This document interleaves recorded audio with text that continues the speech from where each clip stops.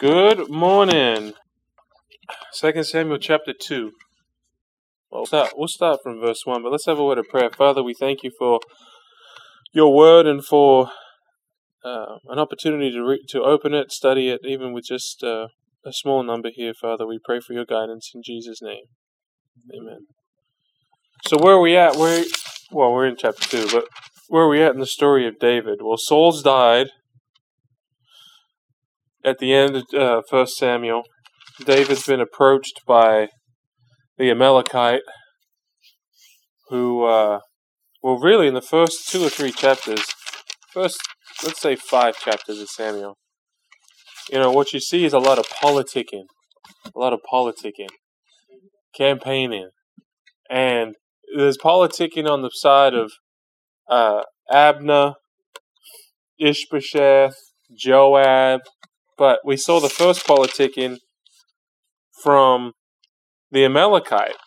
Remember who came to David and told David that he was trying to bring him the good news that Saul had died and that he actually had part in the death of Saul. And he had thought about what that would look like to David, and he concluded that this would be a good political move for him because he might find favor in David's sight. David being the next anointed king of Israel, he think that this was good news, that he'd reward him for bringing him the good news, and then he'd be, he'd find favor in the house of David. It's a political move. Well, we know it didn't work out for him. And David executes him. It's interesting because later on, the same thing happens in chapter 4 with Ishbosheth when he's murdered. The murderers actually come and bring David news that Ishbosheth's been taken out. And David says to them in verse 10, "When someone told me, saying, 'Look, Saul is dead,' thinking to have brought good news, I had arrested him and executed him in Ziklag, the one who thought I would give him a reward for his news. How much more when wicked men have killed a righteous person in his own house on his bed?" So they obviously didn't learn the lesson of the Amalekite, and so everybody's trying to position themselves. This is what happens when there's a change in leadership, right? Saul was the king; he was in charge, and now the leadership position's been vacated by his death. So now it's the time for everybody to move and position themselves to try and get themselves to whatever level they can attain. Nothing's new in today's world, right? I mean, we see it in, however many thousands of years later, we see it in the political world of our day too, right? We see how much, what lengths people will go to get that position of power. And, we think about that on the highest levels, like, national leadership or government leadership.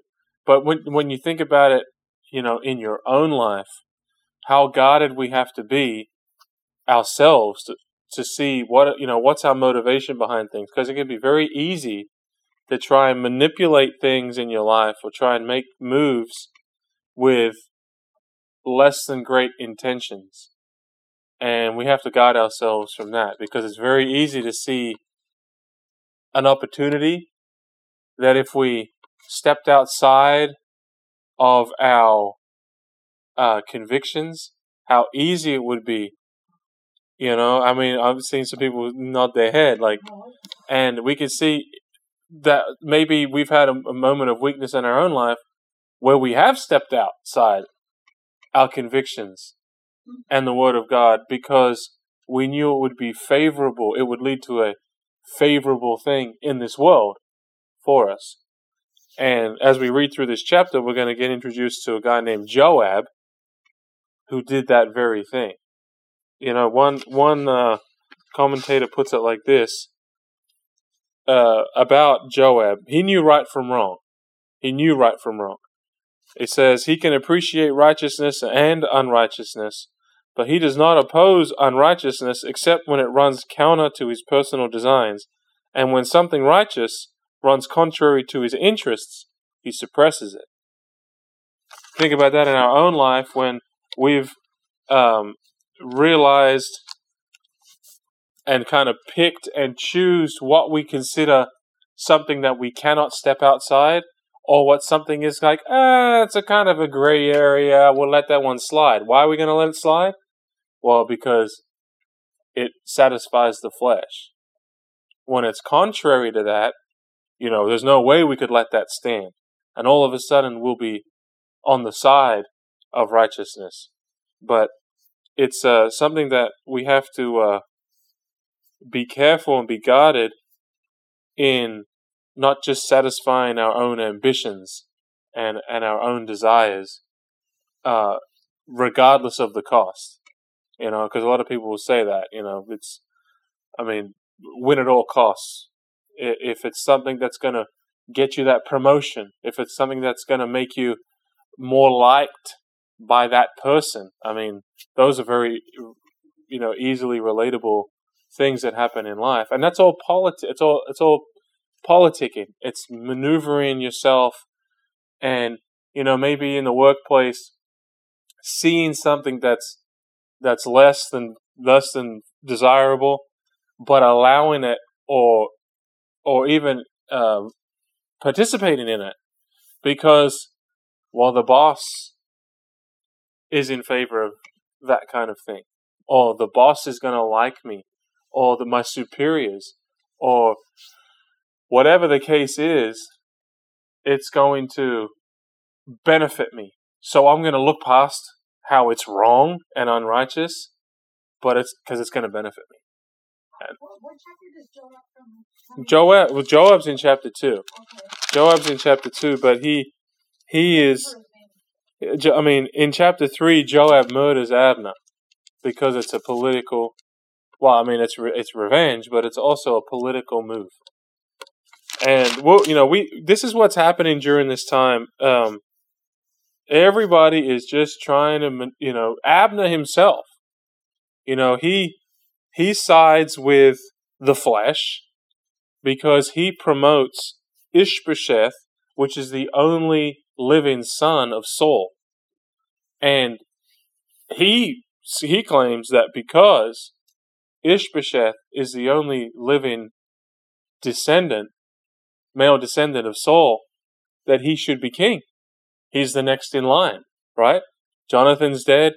The other two sons died in battle. Malchishua and Abinadab, they both died. Ishbosheth's left, so Ishbosheth will be king. Even though David has been anointed by God, and everyone knows it. We've gone through 10 chapters in Saul, the last 10 chapters of Saul's life in Samuel, and Saul himself has said he's the Lord's anointed, that he will be king. He even says it to Jonathan. As long as David lives, you will not be king. You will not be ruler. So they know it. In fact, Judah, at the beginning of chapter 2, which we looked at a couple of weeks ago, they anoint him as king. But the other tribes, they do not. They not anoint, but they accept Ishbosheth as king. But if we fast forward to chapter 5, the first few verses of chapter 5, I'll read it. Then all the tribes of Israel came to David at Hebron and spoke, saying, Indeed, we are your bone and your flesh. Also, in time past, when Saul was king over us, you were the one who led Israel out and brought them in, and the Lord said to you, You shall shepherd my people Israel and be ruler over Israel. Therefore all the elders of Israel came to the king at Hebron, and King David made a covenant with them at Hebron before the Lord. And they anointed David king over Israel. They knew he was a king. Yet here in chapter 2, verse 8, but Abner, the son of Ner, commander of Saul's army, took Ishbosheth, the son of Saul, and brought him over to Mahanaim, and made him king over Gilead, over the Asherites, over Jezreel, over Ephraim, over Benjamin, and over all Israel. They knew he was the king, but they anointed Ishbosheth anyway. So this is spiritual hypocrisy, right? They knew that David was the chosen king, but they sided with Saul anyway. Bring that back to our lives today. We know what's right, but we do what's wrong anyway. Happens all the time. Especially in Christian circles. It happens all the time. It happens in our life. We have to be guided not to be like that. Our own choices are made the same way. The knowledge of right and wrong, but choosing based on our desires is what I have written in my margin right there. So we like to make choices based on our own desires. Our own desires. Regardless of what's right or wrong. That's exactly what the people of Israel did. It says, we know the Lord said, you shall shepherd my people Israel and be ruler over Israel. We know that God said that. But for the last 7 years and 6 months, we've been following Ishbosheth. Even though we knew this is what God had told David when Saul was king. That's why it says in verse 4 of chapter 5, David was 30 years old when he began to reign, and he reigned 40 years. In Hebron, he reigned over Judah 7 years 6 months, and in Jerusalem, he reigned 33 years over all Israel and Judah. So for 7 years and 6 months, Israel, even though they knew the rightful ruler of Israel was David, they followed somebody else. How did that work out, though? I mean, visually, where was David? The Bible says where David was for 7 months. Yeah, in Hebron, right. How far away is it really? Just to visualize it like a movie kind of thing. Yeah, well, Hebron was in Judah. So Judah accepted David as king. The other tribes did not. So Judah, if you probably have a map in the back of your Bible that shows you where the tribes were, and it'll show you where Hebron was. But Judah, I'm going to just grab it real quick. Was down the south. It was one of the southern tribes. In fact, that made him king because they knew that he had been anointed. Yeah, absolutely, right. Yeah, they were the his allies as he walked through as he was in hiding from Saul. Judah was allied with him almost the entire time. But if you look, this is a distinction and a fracture of the Jewish people that goes on for a long time, right? You've got Judah and Israel. Judah, the southern 2 tribes, and then the northern 10 tribes. And there's this fracture, and it continues for some time. And, I mean, we see a fracture in Christianity today. I mean, it's so fractured. There's not just a north and a south. There's an east and a west and all the rest of them. We've got so many different things. There's no unification because everybody is chasing other doctrine. But Hebron. Hebron's just to the south of Jerusalem. But I was going to say, is there after the 7.5 years, are we going to, in this chapter, is it going to come up how did David go into Jerusalem and became king? Yeah.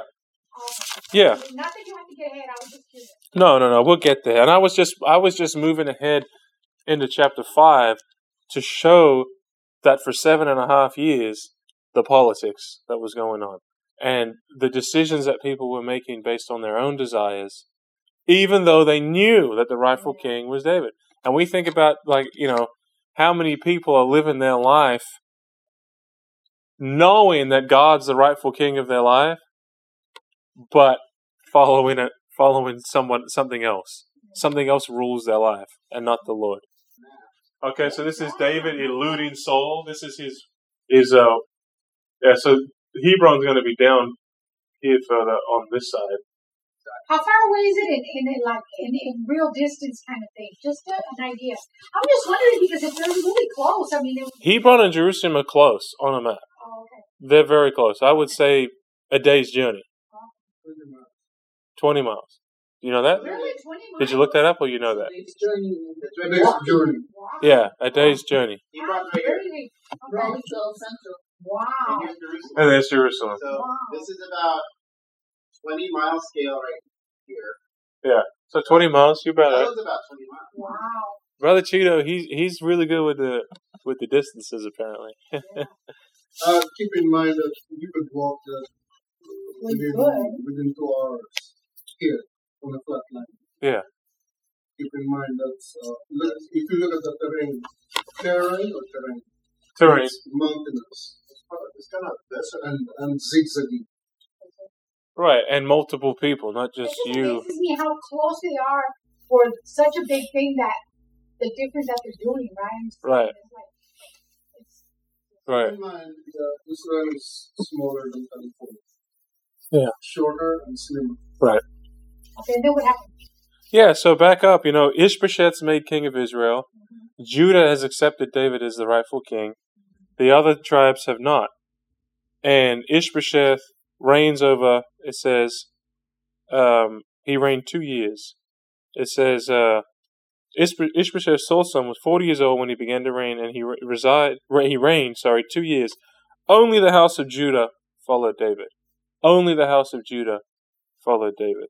And the time that David was king in Hebron over the house of Judah was 7 years and 6 months. So that's repeated again in chapter 5. So then, the rest of chapter 2, we get the people who are following Ishbosheth, so the house of Saul versus the house of David. And in chapter 3, verse 1, it says, "Now there was a long war between the house of Saul and the house of David. But David grew stronger and stronger, and the house of Saul grew weaker and weaker."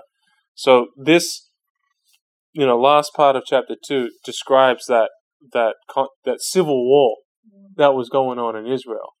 And it was really silly. In fact, you could probably summarize, verse 12 through verse 32 with the saying, play silly games, earn silly prizes. Has anyone ever heard that? Michael might have heard that. Play silly games, earn silly prizes. Because I'll read it, but essentially, Abner and Joab just fight each other to see who's the strongest, and they end up killing each other. It's one thing to have an arm wrestle. Well, these guys had a sword wrestle, and they ended up, killing each other at the same time. Let me read it. This is verse 12 in chapter 2. "Now Abner, the son of Ner, and the servants of Ishbosheth, the son of Saul, went out from Mahanaim to Gibeon. And Joab, the son of Zeruiah, and the servants of David went out and met them by the pool of Gibeon. So they sat down, one on one side of the pool, and the other on the other side of the pool. Then Abner said to Joab, 'Let the young men now arise and compete before us.' And Joab said, 'Let them arise.' So they arise. By the way, Abner and Joab, they're two pieces of work.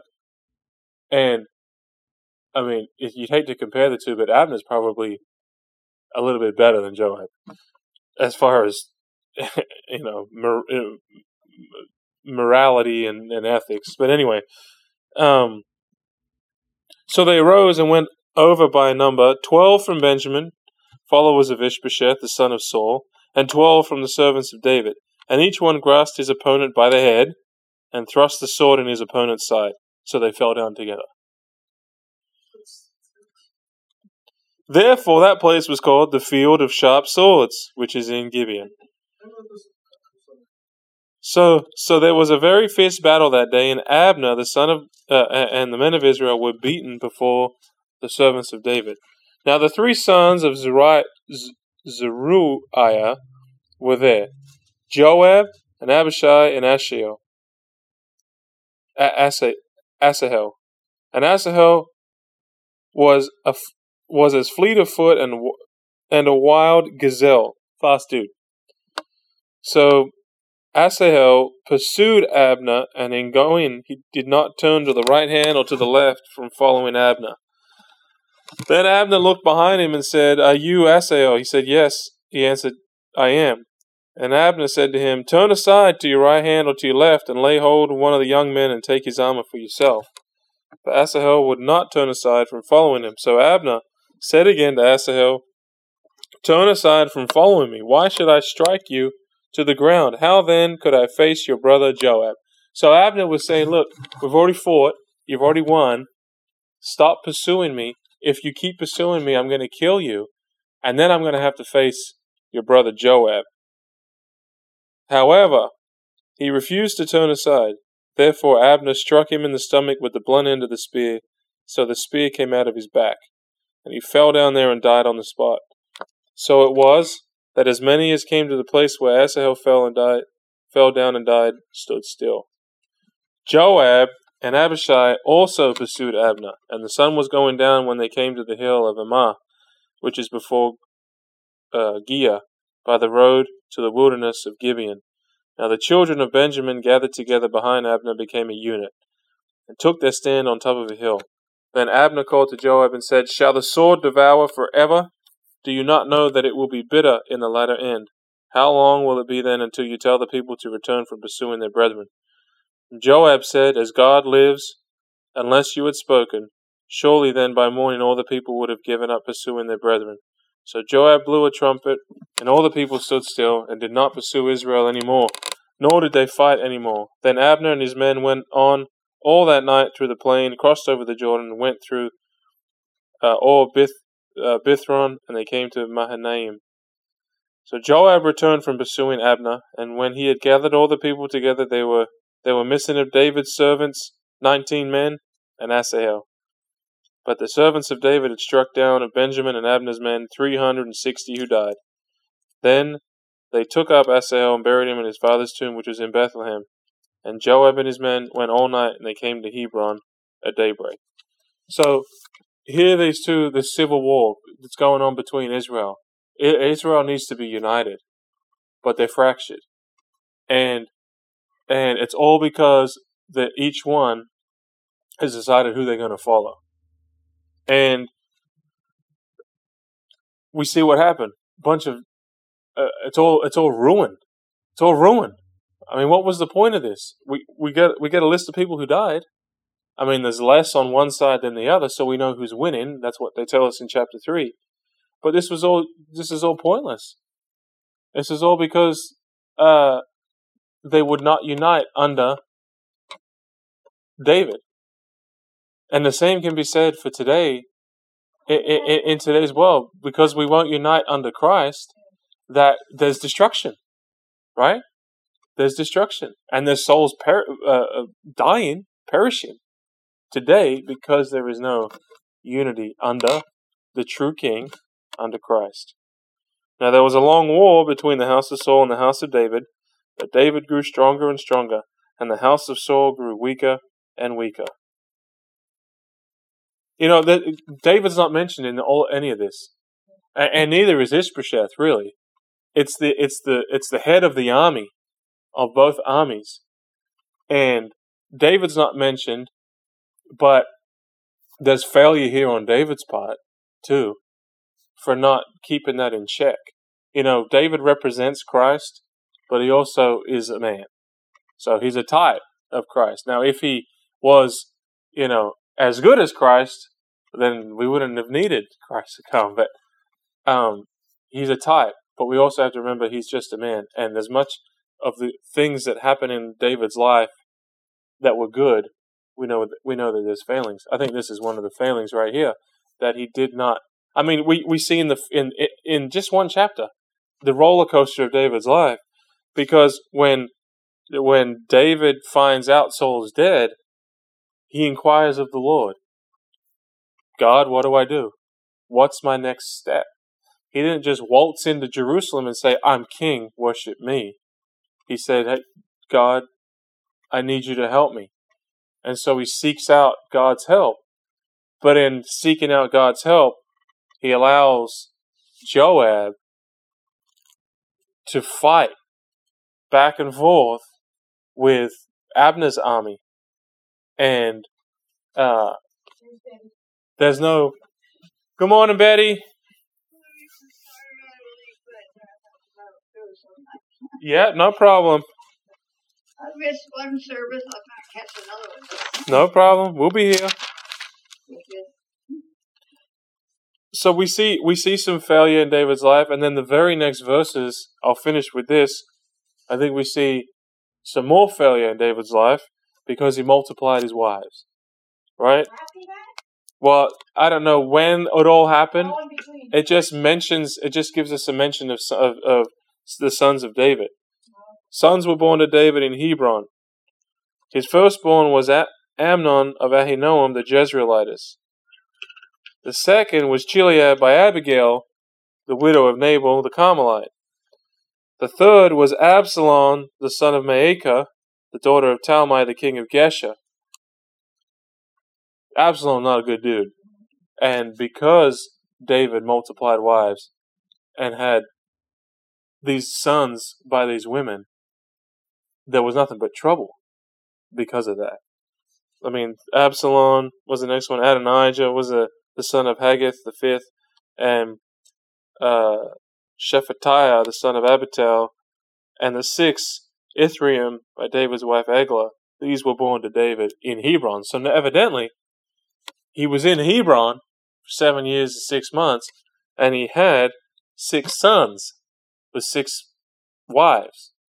And that was totally outside. No wonder he wasn't involved in this civil war. He was too busy. He was too busy at home with his wives. So we see failure there.